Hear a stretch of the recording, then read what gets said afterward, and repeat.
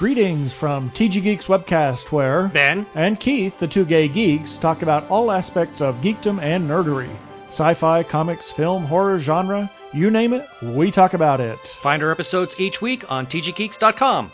Visit our Facebook page, TG Geeks Webcast. On Google Plus and YouTube, look for us as Two Gay Geeks. You can tweet at TG Geeks and at the Two Gay Geeks. Or call our feedback line at 469-TG-GEEKS. That is 469-844-3357. Happy listening. Peace. Cheers. I'm Void. And I'm Beej. And together, we're the Geek to Geek Podcast. Well, we make it.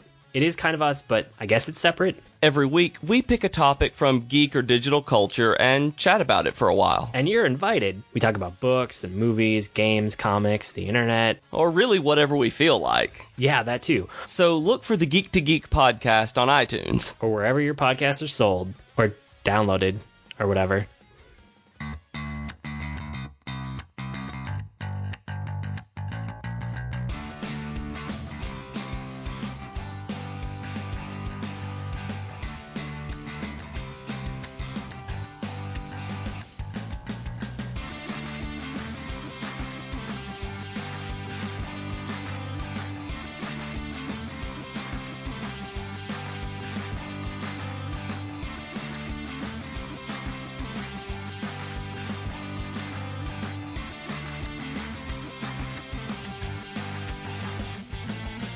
Hello, my name is Joe Hogan. Many of you know me as Epic Grays in various video games and social media. Welcome to episode 73 of Geektitude, a geek culture podcast that celebrates the inner geek in all of us. This morning, I'm really excited to be joined by Void from the Geek to Geek podcast. How you doing today, Void? I'm good. I'm happy to be back. It's been a little while, but I'm glad to be here. We actually, the last time we talked on air was episode 38, so that's quite a ways away. Yeah. So what have you been up to since then? What have I been up to? I don't know, man. Video games, hanging out with my kids, books, movies, all my normal things. But besides that, just like keeping the Geek to Geek podcast going, and I had some job changes, which was interesting. Like I went back full time, whereas last time we were talking, I was still freelance. So that was like a huge life shift that I finally feel like I've adjusted back to it, but it was definitely like a change. Yeah, I can imagine. I mean, having the freedom to kind of do everything on your own timing, and then to have to be responsible to somebody time wise has got to be a huge shift. It is, but I mean, it was good. If it wasn't good, I wouldn't have done it. Right. And it was just kind of like time with the age my kids are and like where I was at with freelancing and stuff. I was like, I think it might be time for like the stability, and just started looking at what's out there. And yeah, it's going really well. That's awesome. Very cool. Very, very cool. And you have the Geek to Geek network is going strong. Yes, for sure. And I mean, like, we were super happy that you joined. Like, I know you and I talked off air, and we talked about it for a while. So we were so pumped that you were willing to join up with us, because we just thought it was such a good fit.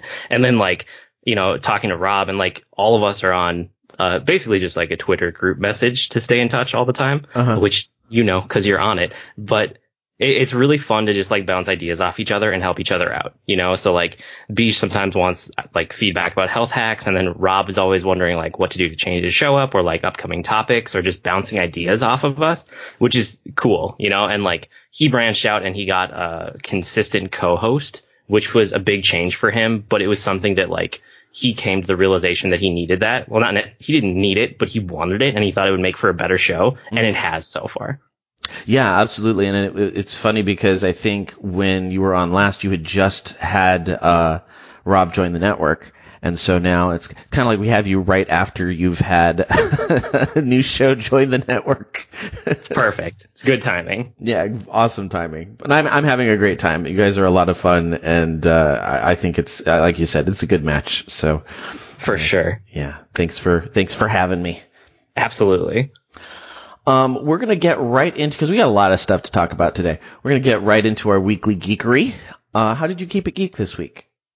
A lot of movie trailers. So, and besides that, Persona 5. But, I mean, the Thor trailer came out, and I thought that was interesting, but, like, I'm not as big into comics as like you or Rob or Beige. Like honestly, out of everyone on the comic or on the Geek to Geek podcast network, I'm probably the least into comics. But I still like dabble, you know, and I don't have any context really for what they're doing with this movie.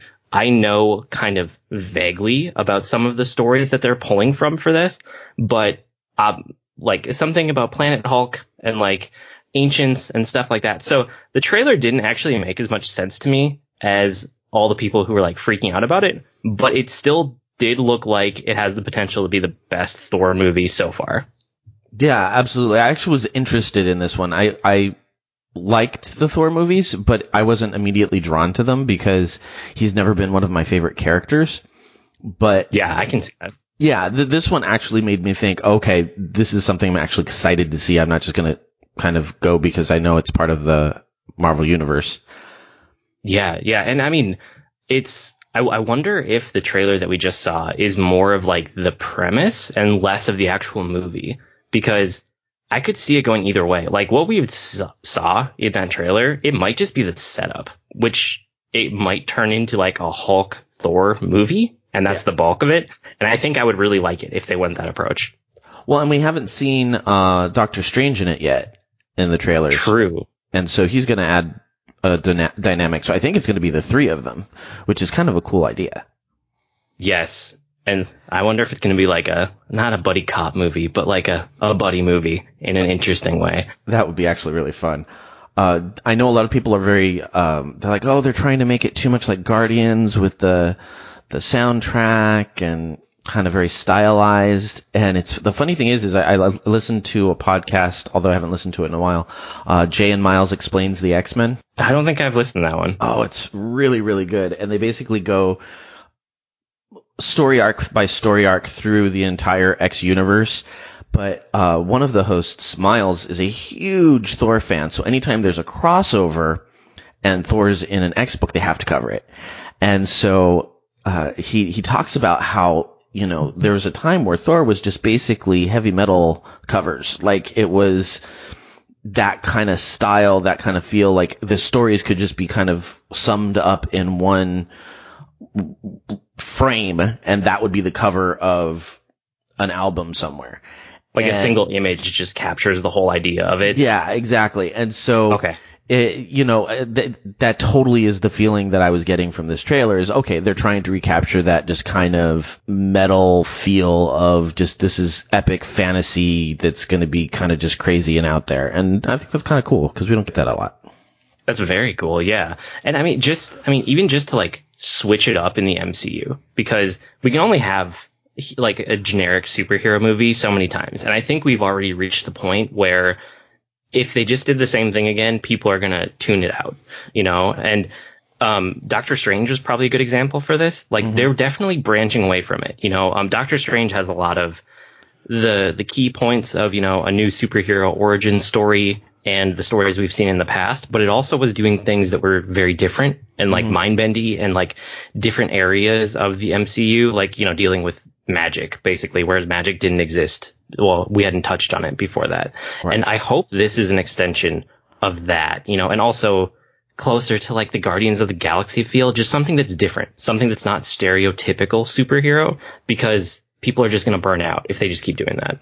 Yeah. And I think, I mean, I know it's not the MCU, but like Logan, did you see Logan? No, I want to. And oh my God, it's so good. I used to see movies on like Tuesday or Wednesday, just mid-morning, because it was a good midweek break and I was a freelancer, so I could do that. And so since going back full-time, I don't know how to work movies into my schedule. Right. Like if it's something I'm super excited about, like I would never miss a Star Wars movie. But outside of that, like I don't know how to make it fit yet. So I haven't seen anything in theaters since I started my new job.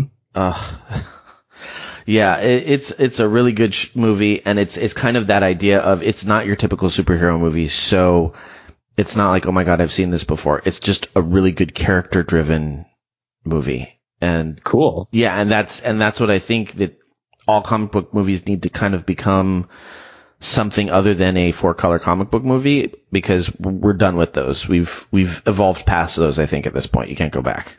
For sure. And like I've heard nothing but good things about Logan, so I want to see it. So what else have you been up to? There was also the Star Wars trailer. So I love Star Wars, and I can talk about Star Wars like all day, every day, because it's probably my favorite fictional universe ever. I know it is. Like, so the Last Jedi trailer, it's technically the teaser trailer. You know, there's the real trailer that comes later, like when we're closer to the movie. But the teaser trailer dropped, and I'm just so excited for this movie because it looks like they're finally getting to like the gray force users and getting that into canon. Whereas everything that ever touched on gray force users before was like very extended universe. You know, it never actually got back to the movies or the TV shows much, if at all. I mean, there was a little bit in like the Clone Wars. There's a little bit in Rebels, but not a whole lot. And to have this trailer that, you know, they talk about like the balance and how there's light and dark, but there's so much more than that. And then for Luke to say that, you know, it's time for the Jedi to end. It's like, I think that we're finally going to start tackling some of those interesting questions that were brought up in the extended universe. Just like the fact that Jedi and Sith are both so extreme, and that's not how you have balance. You don't want people at the extremes and you say, oh, whatever, it's fairly good. Like, there's no middle ground, you know, in either of their philosophies.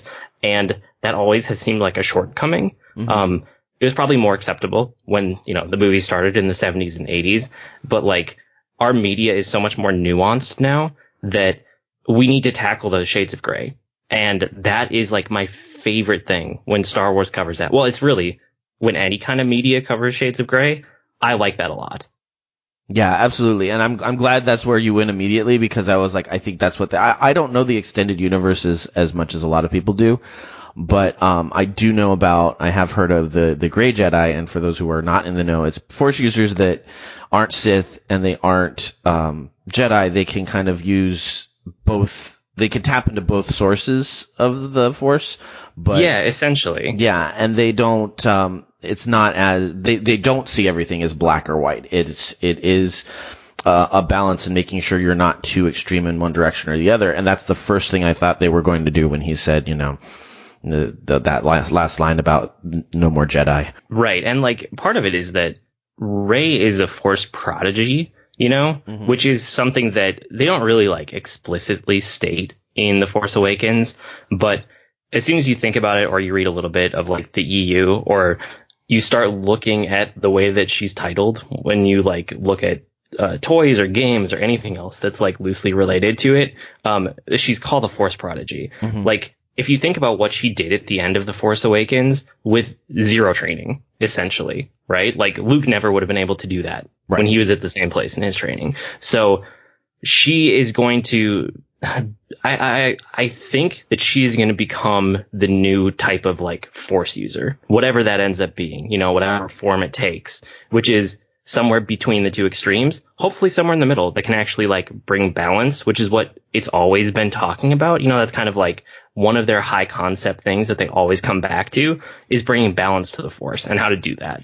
Right. And you have to have balance if you've got a dark side, that, you know, that obvious polar opposite is the Jedi and the light. But, yeah. But, you know, I think that's kind of his point, is like, to get rid of that balance, you have to get rid of both. Right. You got to get rid of one and get rid of the other, and then find some kind of new middle ground.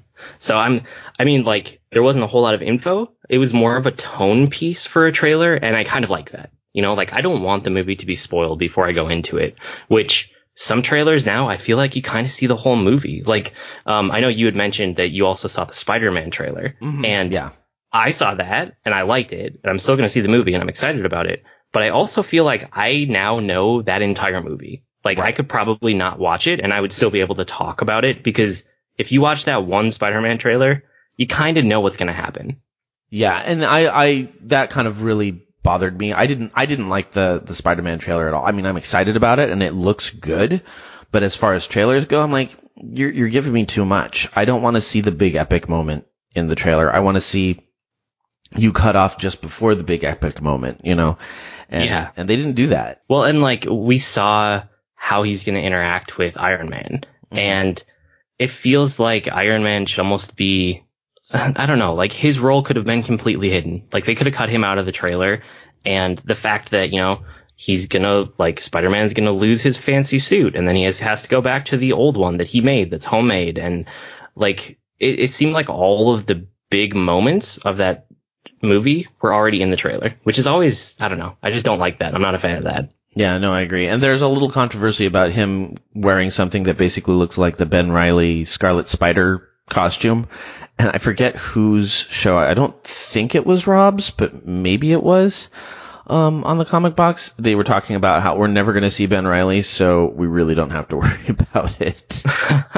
Yeah, there's so many different incarnations of Spider-Man and like all of the various Spider people, I guess might be the best way to say it. I mean, I read a bunch of Spider-Verse because I think I was just talking to Rob and Beige a lot about Spider-Man at the time, and neither one of them had really read it. And they were like, but I've heard good things. So I was just looking for something to jump into, and I was in a comic mood, and I read a ton of Spider-Verse. So there's like all these different versions of Spider-Man, and like, Spider-Gwen came out of that, which I like her a lot, honestly.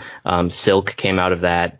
And so did like Spider-Ham. Have you read any of that stuff? I haven't, but my friend Rob, we both have friends, Rob. You have Rob from the comic box, and I have my friend Rob.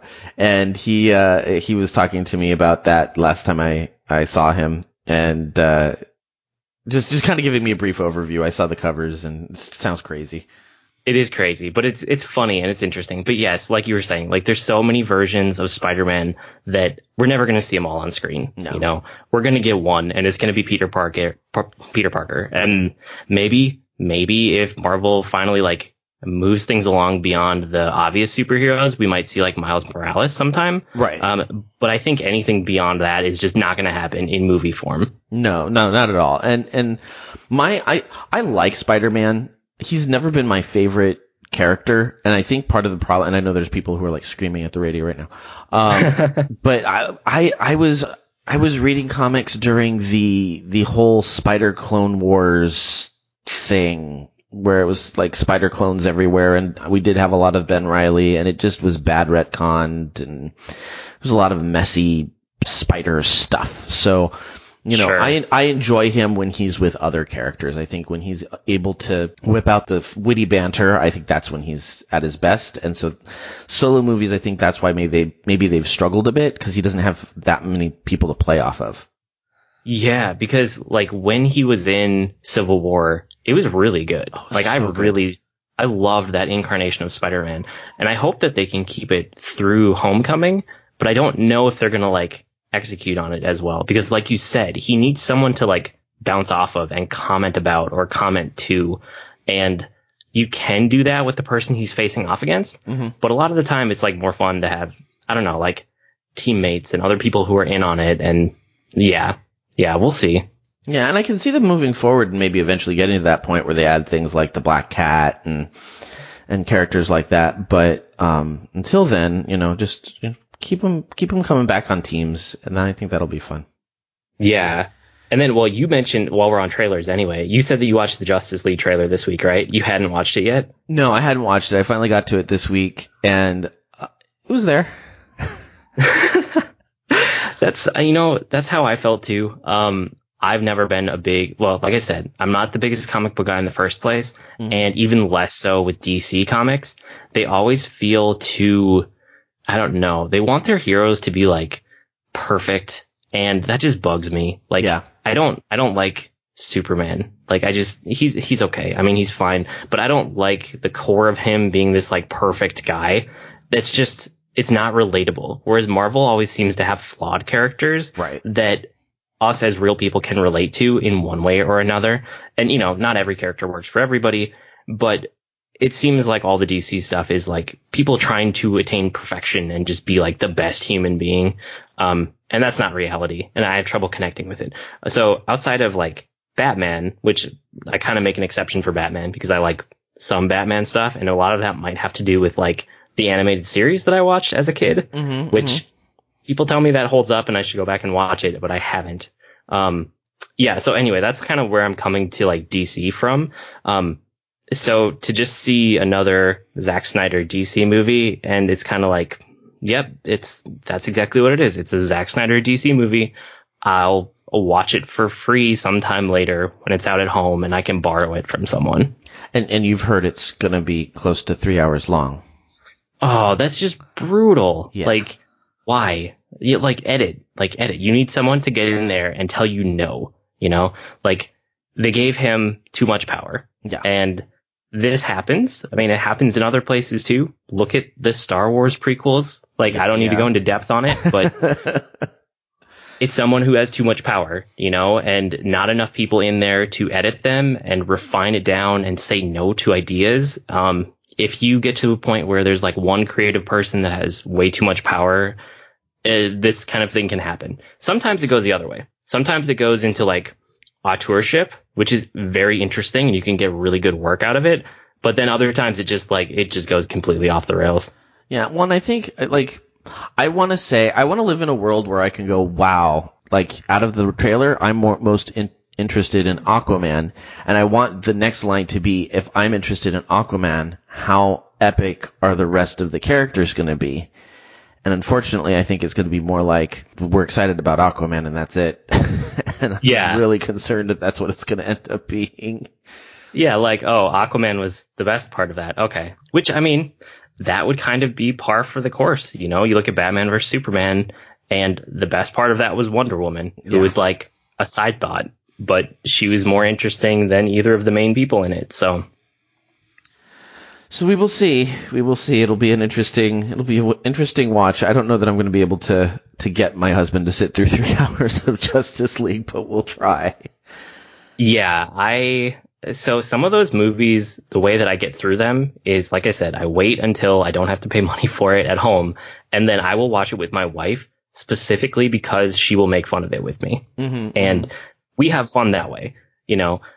Sometimes she asks me because she can't always tell which parts of geek culture that they're almost like a core part of me that I love them so much and please don't make fun of this because I'm loving it. And which parts of them I'm like, please make fun of this with me. I love making fun of this. So a lot of the time when we're starting up a movie, you know, that's like in the geek culture at all, she's like, which kind of movie is this? So I let her know. And there are many of them that up front I'm like, make fun of this as much as you want and we'll have fun with it. But there are a couple that I'm like, nope, just be quiet. Like I want to enjoy this one. Yeah, I understand that. And then you have on here, and I've seen you tweeting about it, and I have no experience with it, so you're going to have to educate me. You've done a lot of Persona 5? Persona 5, yes, a lot. And Persona is an interesting series because it's been this like tiny little niche series for a long time, and I didn't find out about it until like a year and a half ago. Someone finally convinced me to try Persona 4 Golden, which is the remaster of Persona 4. And Persona, I want to say Persona 1 and 2 were like PlayStation games. Persona 3 and 4 were like PlayStation 2-ish games, something like that. And 4 Golden is a remaster on the Vita. So that's how I came to the series, basically. And Persona is like it's set in kind of the real world in Japan, and you have a character that has come and start at a new Japanese high school, essentially. That's kind of the premise for all of them. But in every one, there's a second, like, hidden world, and in that world, you take on a new form, and you can use these things called personas to basically like do magic and use abilities. And that's where like the whole JRPG mechanic comes in with dungeons and bosses and like everything that you would expect from, you know, any JRPG that you're playing, essentially. All of those things come in the other world. And it's not the same other world or the same way that you access it from game to game. So I don't actually know much about Persona 1 and 2. Persona 3 had this weird like hour where everything in the world except for these key characters like paused or fell asleep, or they were like in coffins or something. I don't know exactly. It's weird. And in that hour, they could go and visit the other world. Persona 4, which is the one that I am familiar with, was one where there's a hidden world, and to access it, you have to go inside of a TV. So it's like a TV is like a one-way, or not a one-way, like a two-way passage back and forth as a portal to this other world. Persona 5 sees it where it's more modern, which is interesting. Like, they use a navigation app on their cell phone, and if they have the right keywords, they can find these hidden palaces in the other world. And a palace is basically somebody's like corrupted desires. So the whole game is about, is this making any sense? It's very Japanese. Yeah, well, I kind of, just because I can picture it as a video game, I'm kind of following along. I think if you were telling me this as a story, I'd be like, I have no idea what's going on. Right, and I'm just trying to explain the premise and not the story, because like the story is the bulk of the content, right? Uh-huh. But the premise is like interesting. So day to day, there's Japanese high school stuff going on, but Persona 5 is all about how like adults can be bad, and they can be bad to kids, and kids can't always do things about it. So it's kind of a dark theme, honestly. And it's like if an adult has desires that are like corrupt to the point where they're a really bad person, there's this essentially like a mind palace that gets created in the other world. So our main characters take on the role of phantom thieves, and they try to go into that palace, go to the center of it where like the treasure, which is kind of like their corrupted desire, shows up as a treasure, and steal it. And by stealing it, they can like change the heart of the adult. And that's like the core of the game as far as the premise goes. So they're really trying to like do good in the world, but by this really obtuse method of getting to it. That's really cool. That's a very cool concept. Yeah, and then part of it that's like the most oddly compelling, and honestly the reason that I really like it as a game, is everything that's not what I just told you. It's the day-to-day being in a Japanese high school, because you have a couple periods during the day. There's one that's like after school, and there's one that's evening, and you get to do whatever you want in those. So it's about like time management and like which relationships do you want to build? Who do you want to spend time with? What skills do you want to improve? And it's really, really interesting. That sounds great. See, I'm not a big console gamer, which is why I'm glad we have you here to talk about our main topic today. But yeah, I don't have experience with these games, and most of the stuff that I know about JRPGs are from your guys' show, because it's just not something I'm regularly exposed to. Yeah, JRPGs are totally their own beast. I mean, even just trying to explain the premise of Persona, I'm like, this is crazy. It's very Japanese, and it's, I don't know, something about, I think one of the reasons JRPGs appeal to me is that they're foreign to my like way of life, even if it's set in the real world, right? Because this could be like a modern Japanese high school, but it's so divorced from like my day-to-day experience or my high school experience that it essentially fills the same need as me going into like a fantasy world or a sci-fi world. It's just so alien to me that it's an escape from the day-to-day of my reality. That's awesome. Well, yeah. very cool. Yeah, so I like Persona a lot, and I'm not all the way through it at all. Persona is a slow burn of a game. All of them are. I think Persona 4 Golden took me like 60 hours, and I read really fast. So that's a really long game for me. And Persona 5, people are saying it clocks in somewhere between like 60 and 100 hours if you want to beat it. So it's a slow burn, but I'm working on it, and I'm really enjoying it. That's awesome. Yeah. Cool. But how about you? What did you do this week? That was the last thing that I had. No problem. I'm a little tired this morning because last night I went to see In the Heights, and I don't know if you know what that is, but it's Lin-Manuel Miranda's first show.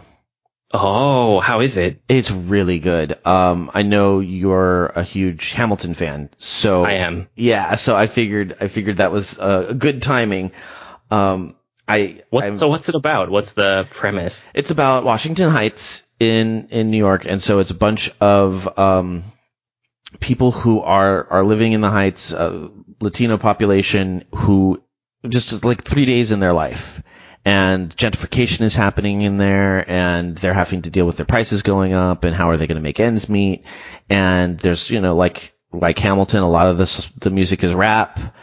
And I take my students every year to compete in a theater competition at Fullerton College out here, and they do one musical number, and so we were looking at, well, what musical numbers do we want to do next year for for the competition, and I found in the Heights, and I'm like, well, this is great, this is fun, there's a song in there that would be perfect. And then I started looking into it more, and I'm like, this would just be a fun show to do in general. And Cool. So last night was kind of the go and watch the entire show and say, all right, is this something I can conceivably do with my kids? And Sure. I think the answer is yes. So now I just have to find the funds, because musicals are far more expensive than regular shows Right. to do. Yeah, but that last step, like you said, that's critical, because theater, like, to see it actually performed it's transformative. It's totally its own medium compared to thinking about it or producing it or like just reading the play or musical or whatever it happens to be. But like actually seeing it fully done is, like you said, it's that last step of like really understanding it. Yeah, and that's why I'm a little ashamed that I have not made it through the entire Hamilton soundtrack. But it's mostly because I just have a very hard time listening to musicals if I haven't seen the show. Yeah, and I've heard that from other people, so I'm not going to hold it against you. Like, that show will become more and more widespread. Just give it time. Yeah. And I think people will see it in person over time, and it'll only grow in popularity. Yeah, I really hope that they bring. I mean, there's one coming out here, in a couple months, I think. But it's just like Broadway. You can't get tickets. Like it's impossible. Yeah, there's one in Chicago, which isn't.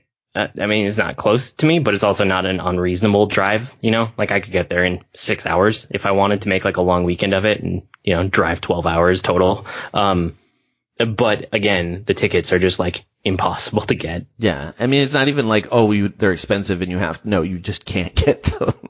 Yeah, exactly. So I did that. I thought I'd share because I knew you were a big Hamilton fan.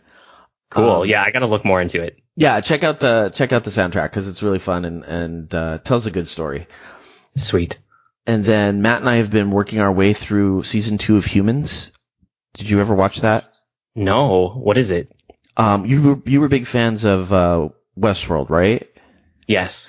Okay, so it's basically kind of the same premise, but instead of being in a theme park, the androids are like your gardener or the maid or the babysitter, and a group of them start to gain consciousness. Ooh, I like this. Yeah, it's really, really good. And it has one of the main guys is the guy who played Merlin in the BBC Merlin series. I don't know if you ever watched that. I know of it. Yeah, so he's in it, and it kind of follows this family as they're dealing with their they're called synths.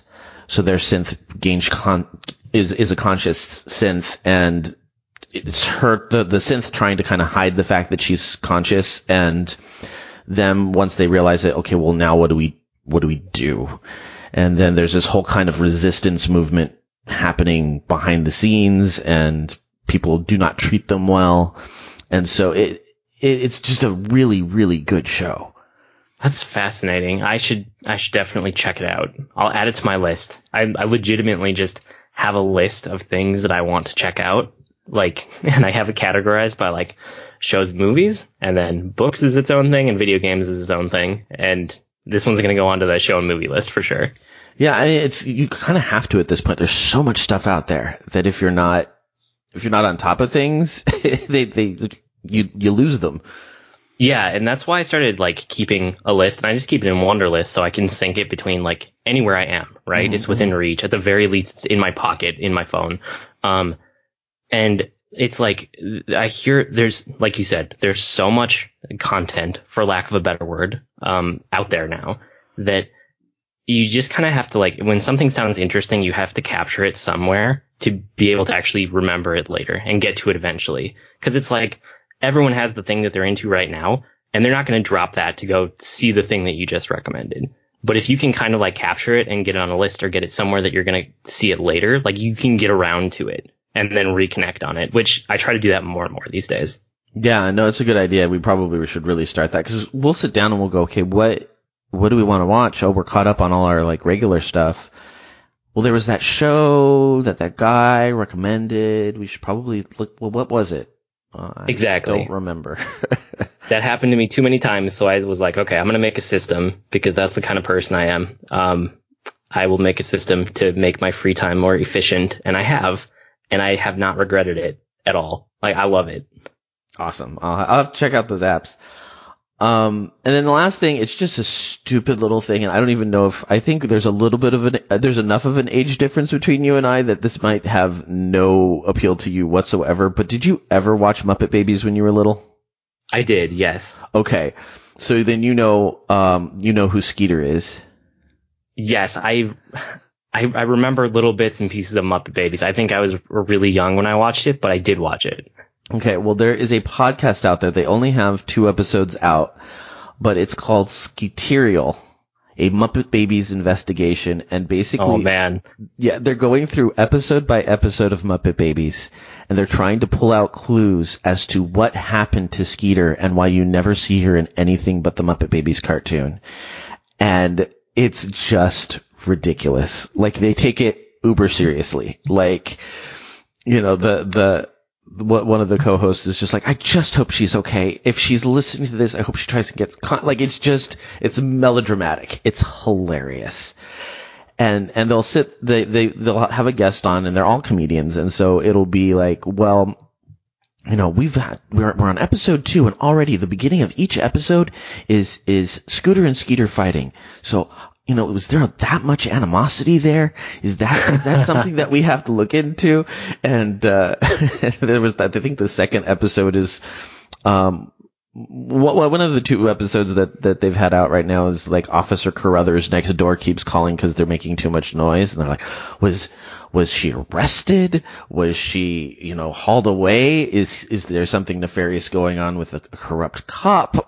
Like they're taking any possible line of reasoning and blowing it out to its most absurd conclusion, and it's hilarious. I love finding offbeat stuff like that, especially podcasts. And like, there are podcasts like that you don't necessarily like stick with for the long term, but they can be really fun for a while. Have you ever listened to Hello from the Magic Tavern? I've heard maybe you or people from the WEC podcast. I don't remember who. Probably you mention it. It was probably me. Hello from the Magic Tavern is, the premise of it is that there's a guy named Arnie, and he fell into a portal behind a Burger King into the magical land of Foon, and he had his laptop with him. He has a weak Wi-Fi signal, so he can still upload a podcast, and that's his only means of communicating with our world. And so he is basically an everyman, and then he has 2 co-hosts, one which is a shapeshifter, who's usually a badger, and the other one is a wizard in this world. And episode 1 starts off, and like nothing at all is defined about Foon, right? That's like what I told you. That is all that they have to work with. And the people who are doing this podcast are improv people. Mm-hmm. Like, they are comedy improv artists. Like, that's what they do, right? For their careers.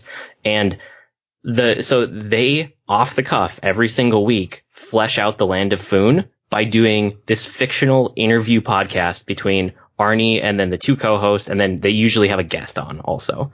And it is amazingly consistent for the fact that they're up to like 100 episodes. Oh, like, wow. You know how, you know, in improv, like, I'm not an improv guy, but I know you're supposed to say yes and, you know, you're never supposed to like shut someone down. Right. It is that taken to the extreme. Like, anything that any of them or any of their guests has ever said or made up off the cuff on the spot is still canon in that world. And it blows me away how incredible it is that they still have like all of that in their head, and they just keep adding to it week by week. That's awesome. I'm going to have to add it to my list. Yeah, and it's one that like, if it doesn't end up clicking with you, at least it's interesting to listen to like 3 or 4 episodes of it. Yeah, and because I put in my weekly geekery, I went through this week and I just kind of culled a bunch of my podcasts because I've just gotten to the point where it's too many. There's a lot of them that I did want to continue to keep up with, but I'm like, I'm not going to catch up if I try to go through all their back episodes, so I'm just starting with whatever the most recent one was. And it made me happy because I got through a lot of stuff and got back to a lot of podcasts that I hadn't listened to for a while, but it also kind of let me add a couple of these different ones in that make them just change it up a little bit, because after a while, if you just listen to the same podcast over and over again, it does kind of wear on you. Yeah, totally. I had a lot of gaming ones in my rotation for a long time, and then I realized that like a lot of them were covering the same games in the same way. So I've definitely taken times where I've done the same thing. Just go through and like prune out a bunch of them that are similar and just keep the one or two that cover the topic that I really, really like. Yeah. Did you listen to the most recent episode of the Adventure Zone? I did. Yes, I love the Adventure Zone. I would never cut that one out of my podcast listening schedule. No, not at all. And I think I'd mentioned it to you. It's like now I'm caught up, and it's like I can't wait for the next episode. Especially because it's every 2 weeks, because they really take their time to do a good show. But it means that you don't get a little dopamine hit of Adventure Zone every single week. Right. So I'm trying to decide whether I'm going to do, because you guys introduced me to Reddit. I didn't use Reddit before I joined the network. And there is an Adventure Zone Reddit, and I'm like, okay, if I go in here, am I going to get spoiled? So I'm trying to decide. It's in my favorites, but I haven't ventured into it too many times because I don't want to accidentally get spoiled for things, because I guess there's a lot of people that just what they do on those threads is try and predict what's going to happen. Yeah, and I mean, like I go into that subreddit. Like if you're not caught up on the Adventure Zone, don't do it. But I know you are now. Yeah. So it's usually fine. Like there are so many theories out there that, well, one of the things is they can't, like the people who have the theories, they can't control it, right? Because it's not a predefined story. Like Griffin has a lot of things that he has fleshed out for the world, but every episode, like Taco, Merle, and Magnus are influencing the world around them. So it's a collaborative story. So no matter what anyone predicts, like it will never actually spoil an episode for you. That's a good point. I'll have to go check it out. Yeah. No, I love the Adventure Zone. Totally. Awesome. Well, very cool. Before we go on to our feature, we're going to take a quick commercial break, and then we'll start talking about the Nintendo Switch.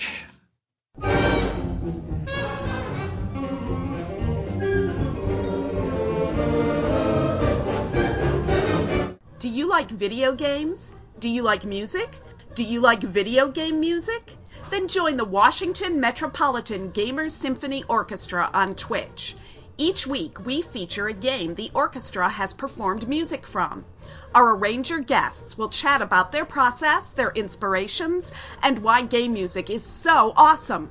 Check us out every Sunday from 1 p.m. to 3 p.m. at twitch.tv/WMGSO.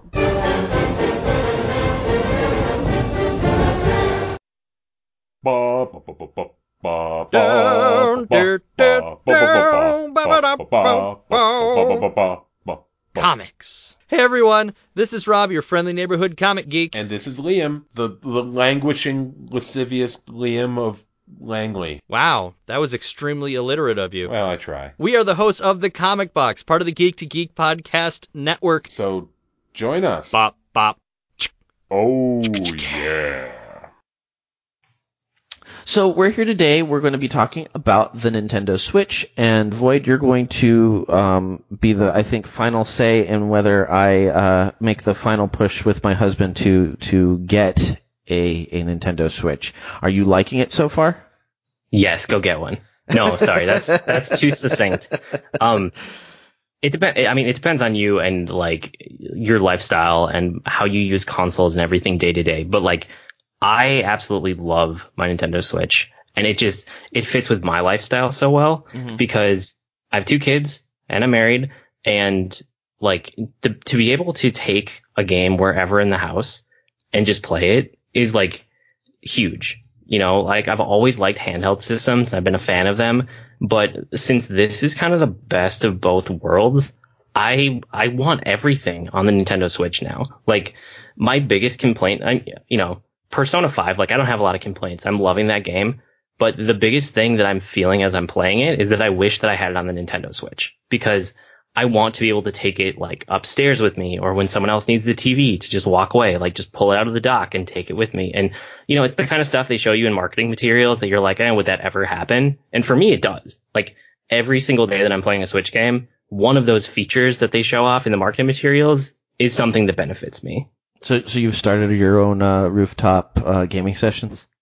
Not everything in the commercials, but at least one of the things. Like, about an hour before we were recording here, I downloaded the demo for Puyo Puyo Tetris just to try it out. And my son came into the room and he saw that I was playing, and he was like, "Oh, can we play together?" And I said, "Yeah, sure." So I just pulled off the controllers and I threw the screen, the console, down on the bed, and we just sat on my bed playing, like on the little, sideways Joy-Cons. And it was one of those things that it's like, there's no resistance to being able to play it the way that you want to play or switch modes. Like, it took me all of 10 seconds to like pull the controllers off the sides and reconfigure it, and then we were good to go. Wow. Yeah. That's kind of crazy. It is. And I mean, like, my wife and I, we used to play before we had kids, before we were married, but it was on the original DS. I had a DS, and I was playing Mario Kart a bunch. I think it was Mario Kart 7, maybe? No, that can't be right. The one before that. Mario Kart DS, I think. And I was playing it a bunch just at night to unwind in bed. And she was like, "Oh, I used to love Mario Kart." So I bought her own DS and her own copy of it. And so we would play together at night, like competitive or cooperative or whatever, but we would play Mario Kart together in bed at night. And after, like the DS kind of went out of fashion and other things came along, we never got back to that really. And then when Mario Kart 8 came out and I had the Wii U here, like anytime I wanted to play it, the kids wanted to play it with me. Right. And Mario Kart 8 Deluxe is coming out later this month. And we are so excited because my wife and I are going to be able to like play Mario Kart together again in bed at night because the screen travels anywhere. And like I said, the controllers can just come off the sides. That's awesome. Now, is it an easy transition back and forth from console to handheld, or is that a pain in the butt? No, it's super easy. The dock is like, it's what they show you in the marketing material. You drop it in the dock and it's just ready to go, it's still kind of crazy to me, or you just pull it out of the dock.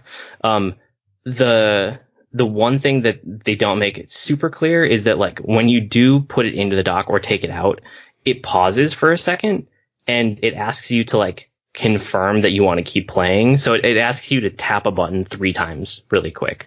So there's no real resistance, but it's also something that like, when they show you like pulling it in and out with 0 in between thing, there is one little tiny thing because it's mostly they want to make sure that they know which controller you want to keep playing it on because there are different controller options to switch between. So whatever controller you grab and you tap a button 3 times, it's like, okay. And then you're just back in the game. So it takes all of a second. Yeah, well, and in a world of smartphones and tapping to get to everything, 3 taps, it doesn't seem that big a deal. No, it's not at all. No, I heard a lot of people were saying that it was scraping or scratching, and that's not a problem for you. You haven't had any issues? I haven't, no. I mean, I keep watching for it. I mean, I guess I'm careful with my electronics. So every time that I put it into the dock or take it out, I'm not like running by grabbing it without looking or anything. But I think that that's a problem that was kind of blown out of proportion by the internet based on what I've heard, if the dock was bent, which is what people are thinking now, that some of the docks might have been bent in that first shipment by accident. Okay. Like, I could see how it might scratch the screen if you really just yank it out of there without trying, but I haven't had any problems.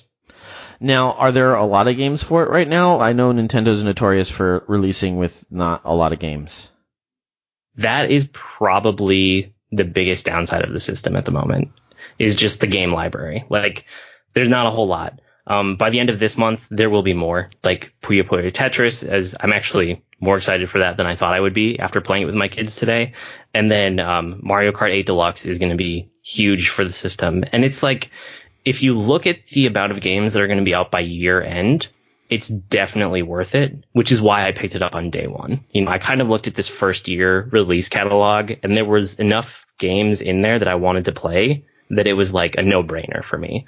But if there aren't enough for you, like if you're not a huge Nintendo guy, then that's one of those things where maybe you want to hold off for a while. Yeah, well, that's my big thing. I've not ever really been a big console gamer. Like I got a DS for Pokemon, and that's pretty much what I play on it. I don't have a lot of games for it.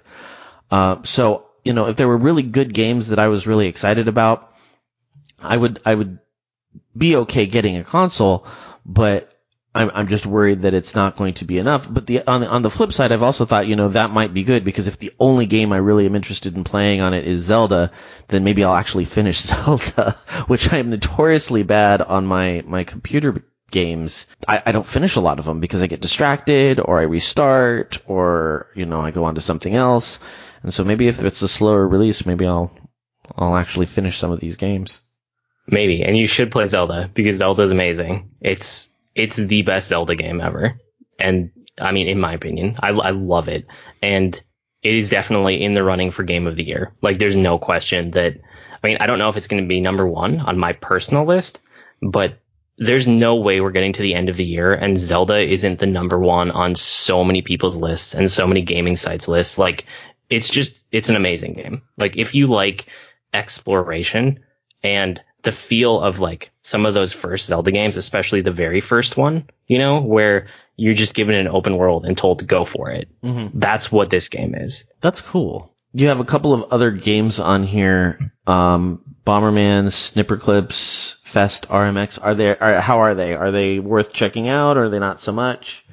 So Bomberman is Bomberman. I put it on there because my kids play it and they like it. But if you've ever played a Bomberman before, it's exactly that. Like, there's nothing new there. Most people probably shouldn't pick it up. I wouldn't have got it if I didn't have kids that were interested in it. Snipperclips is really good, and everybody should own it. Like, everyone who picks up the system should get Snipperclips because it's kind of amazing. Do you know what it is? No clue. Okay, so Snipperclips, you're given two shapes, and you're basically like kind of like a rectangle, but if one side had rounded corners, right? Okay. So two of them are right angles, and then the other side has two rounded corners. So you have like a half circle you're working with, and then, a very like square on the other side. So kind of like a big U shape. Yeah, basically like a big filled in U shape. And there's two players. Well, in the main part of the game, there's two players. And if you overlap with each other, which you can, you just walk into each other and you overlap. If one of you hits a button, any of the overlapping area will be cut out of the other person. So you can rotate your shapes around freely whenever you want. And you can go up on like your character's tiptoes, and you can also duck down. So you have like lots of little like finesse controls to line up the shapes exactly how you want and then cut them. So what you have to do is accomplish just all these random objectives by cutting each other into the correct shape and then doing tiny little like, it's almost like a platforming challenge, but it's not a platforming game, right? Mm-hmm. It's a puzzle game about figuring out how the shapes interact with each other.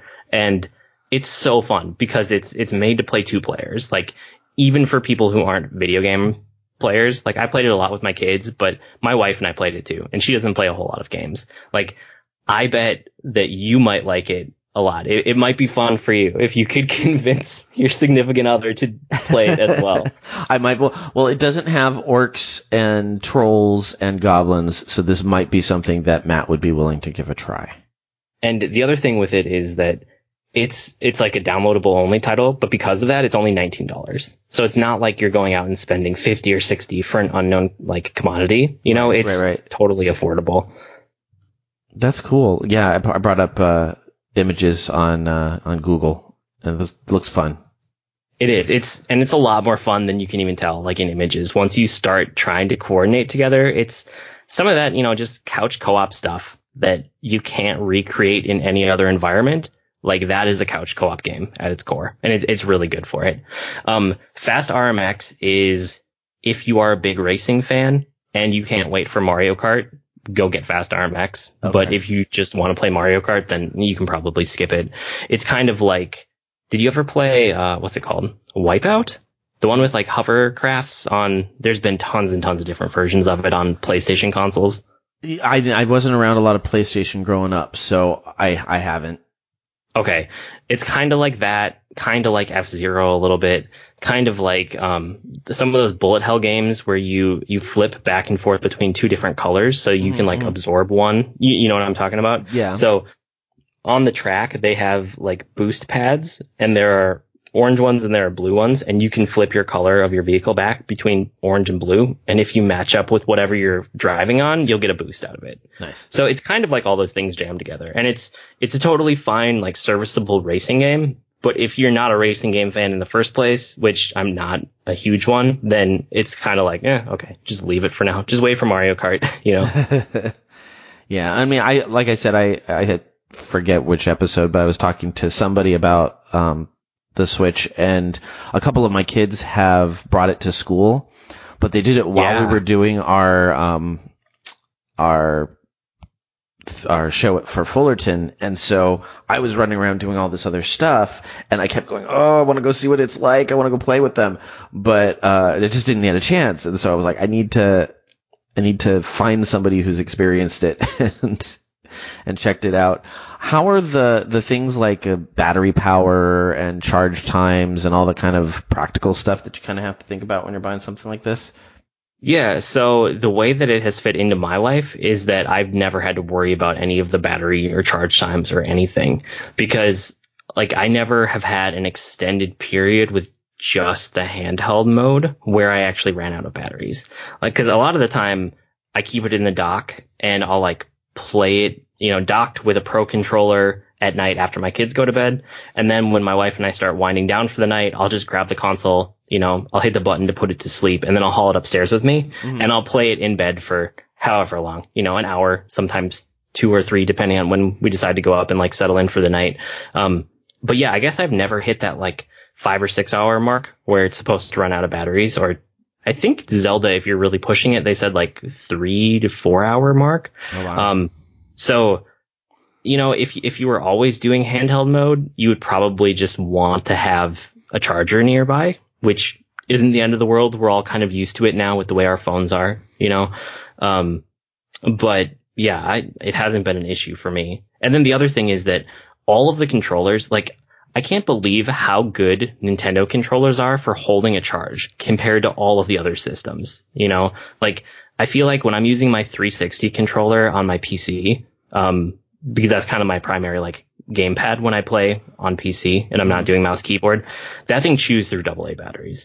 And when I'm playing a game like, you know, Persona 5 or whatever I'm playing on my PS4, which is probably a better equivalent to modern consoles anyway, like, you know, one gameplay session and my controller's basically like on fumes. Like, I have to plug it back in. Nintendo controllers aren't like that. Like, the Pro controller will go for like, I don't know, like 40 or 70 hours or something crazy like that on one charge. Yeah. And the Joy-Cons, each individual Joy-Con will go for like 20 hours if it's been charged. Like, it's a non-issue most of the time. I feel like, and maybe it's because I'm not a console gamer for the most part, I just feel like this is such a ridiculously revolutionary system. Like, it sounds like it hit the right buttons on kind of every level. Yeah, it seems like it. And one of the things I thought was interesting was, you know, I found that, like, I use it docked, but I'm drawn to the handheld mode. Mm-hmm. I really like the handheld mode. I love the form factor of the Joy-Cons clicked into the sides and having the big screen in front of me, and, you know, like hauling it to bed or hauling it to my room, or I just, you know, I have a couple like chairs around the house that I like to read in. So sometimes I just take it out of the dock and I go sit in one of my reading chairs and I play for a while. And so I thought that, like, obviously this was designed as a handheld first. It must be primarily a handheld despite the way they're marketing it. I wonder how many other people are just playing in handheld mode. So I'm not. I'm playing in both modes, but, you know, are drawn more towards the handheld mode. So I started asking around to my friends, and everyone who has it has a different experience, but they all say it fits their life perfectly, which is just amazing to me. And it's like people who are telling me, oh, I tried the handheld mode the first day I got it to see, and then I docked it, and I've never undocked it since. Oh, wow. And then I have other people who say, oh, I never even set up my dock. I'm not even going to play this on TV ever. I only charge it and have it in handheld mode. Like, that's the only way I play it. And everyone I've talked to, no one has felt like the way they're using it is wrong or that they're missing out on something. Everyone says it fits my life perfectly. The same way that I've been telling you, right? Right. That it fits me. And it's like everyone just adapts it to whatever they want it to be. And it's a great fit. And like, I saw a survey on, I don't remember exactly where, it was somewhere that was very like gamer heavy traffic. It might have been a subreddit, honestly, but it was kind of like a poll that was like, hey, what's the primary way you're using your Nintendo Switch? And, the options were like, I only use it handheld, I only use it docked, I use a mixture, and then a couple other ones. And I thought, okay, this will be a really good thing. There's thousands and thousands of people who are super excited about the Switch. Let's see what people are actually doing. And it was almost exactly even across every option that they had in the poll. And it just blew me away. Now, can I even get one right now? Or are they all still kind of sold out? That's going to be your challenge, is to get one. They're still mostly sold out everywhere. So what's the deal with the Nintendo? Because you sent a message this week about how they discontinued the old school mini console.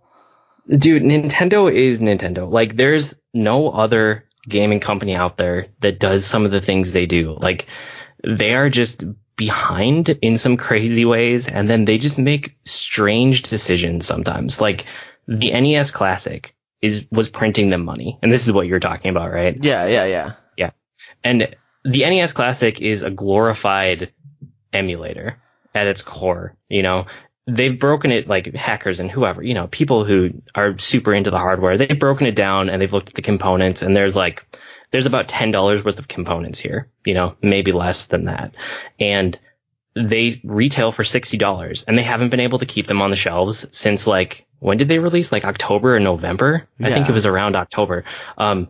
And they still haven't been able to keep them on the shelves at all. Like, as soon as they come out anywhere, they're instantly sold out, and Nintendo just discontinued it. Like, they have never once met the demand for it, and they are making like 5-to-1 profits on that thing, and they stopped it. Like, I don't know why. It's just Nintendo being Nintendo. They do these things. Like, and with the Switch, they just can't keep up with the demand, I wonder if the two are tied together somehow. Maybe like they had one production line working on that and they wanted to repurpose it for more Switches, but that doesn't quite add up. They're very, very different. It seems like you'd products. have to switch. Yeah, you'd have to, like, it sounds like a whole lot more. Well, obviously a whole lot more goes into the Switch than the old school one. So, yeah, that doesn't make any sense.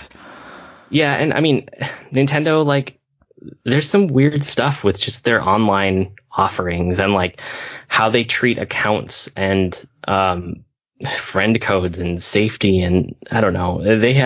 They're always lagging behind in some weird ways, and then they're always out in front of the pack in other ways. Like, this form factor, now that people have seen it, it's like, of course this is amazing. Why didn't anyone do this before? Right. But then you go on to like the eShop, and if you're used to Steam, you're used to being able to filter and see ratings and like find things and discoverability. And you go into the Nintendo eShop right now, and there's like 2 categories. It's like new releases, and I don't even know the other one, like upcoming releases. Like, that's it. And it's just weird. It's weird to see a company that's so innovative and at the same time so behind and like backwards and twisted in other ways. Yeah, but we probably all know people like that, where they're really just on top of things, and it's that intelligence doesn't necessarily make common sense rule. Yes, I can see that. And so maybe that's what it is. Maybe it's, a bunch of really cool computer guys that just don't have the business sense behind them. But you'd think they'd outsource that. You'd think you'd find somebody else to do that part, but I know. Nintendo. It's good though. You should get one. They're really fun. I'm going to start working on my husband again. Okay. Because we honestly, we waited too late, and then we made the decision, all right, well, let's go get one. And then we're like, well, we can't find one now. And so now it's like, well, time has passed. Maybe we don't really need it. And now that I've talked to you, it's like, no, this would be good for not just me, but probably both of us, especially because it's a different... It's not. My husband is giving me a not so sure glance. But yeah, I think you may have pushed up my interest to be. Let's see if we can go find it as soon as possible. Yeah, cool. Well, it has other stuff too. Like, have you played Splatoon at all or seen it much? I heard you guys talking about it on your show, but I haven't played it. So Splatoon is like Nintendo's version of a shooter, which is. It's just fascinating, right? Like, how does a family-friendly company make a shooting game because they never had before. Right. And the answer to that is Splatoon, which is a game where it's not about shooting the other team or defeating them or getting kills. You are a squid who's also a kid. You're called Inklings. And the whole point of the game is to cover the ground of the level with your color of ink. And at the end of the game, you win by having the most area of ground covered compared to the other team. So you can defeat the other team. Like if you take someone out, you got rid of them from the area and you kind of get like a bonus little paint splatter in the area that helps you out. But that's not the objective. The objective is to work with your team to cover the ground in ink. And you get all these different weapons and loadouts and stuff like that.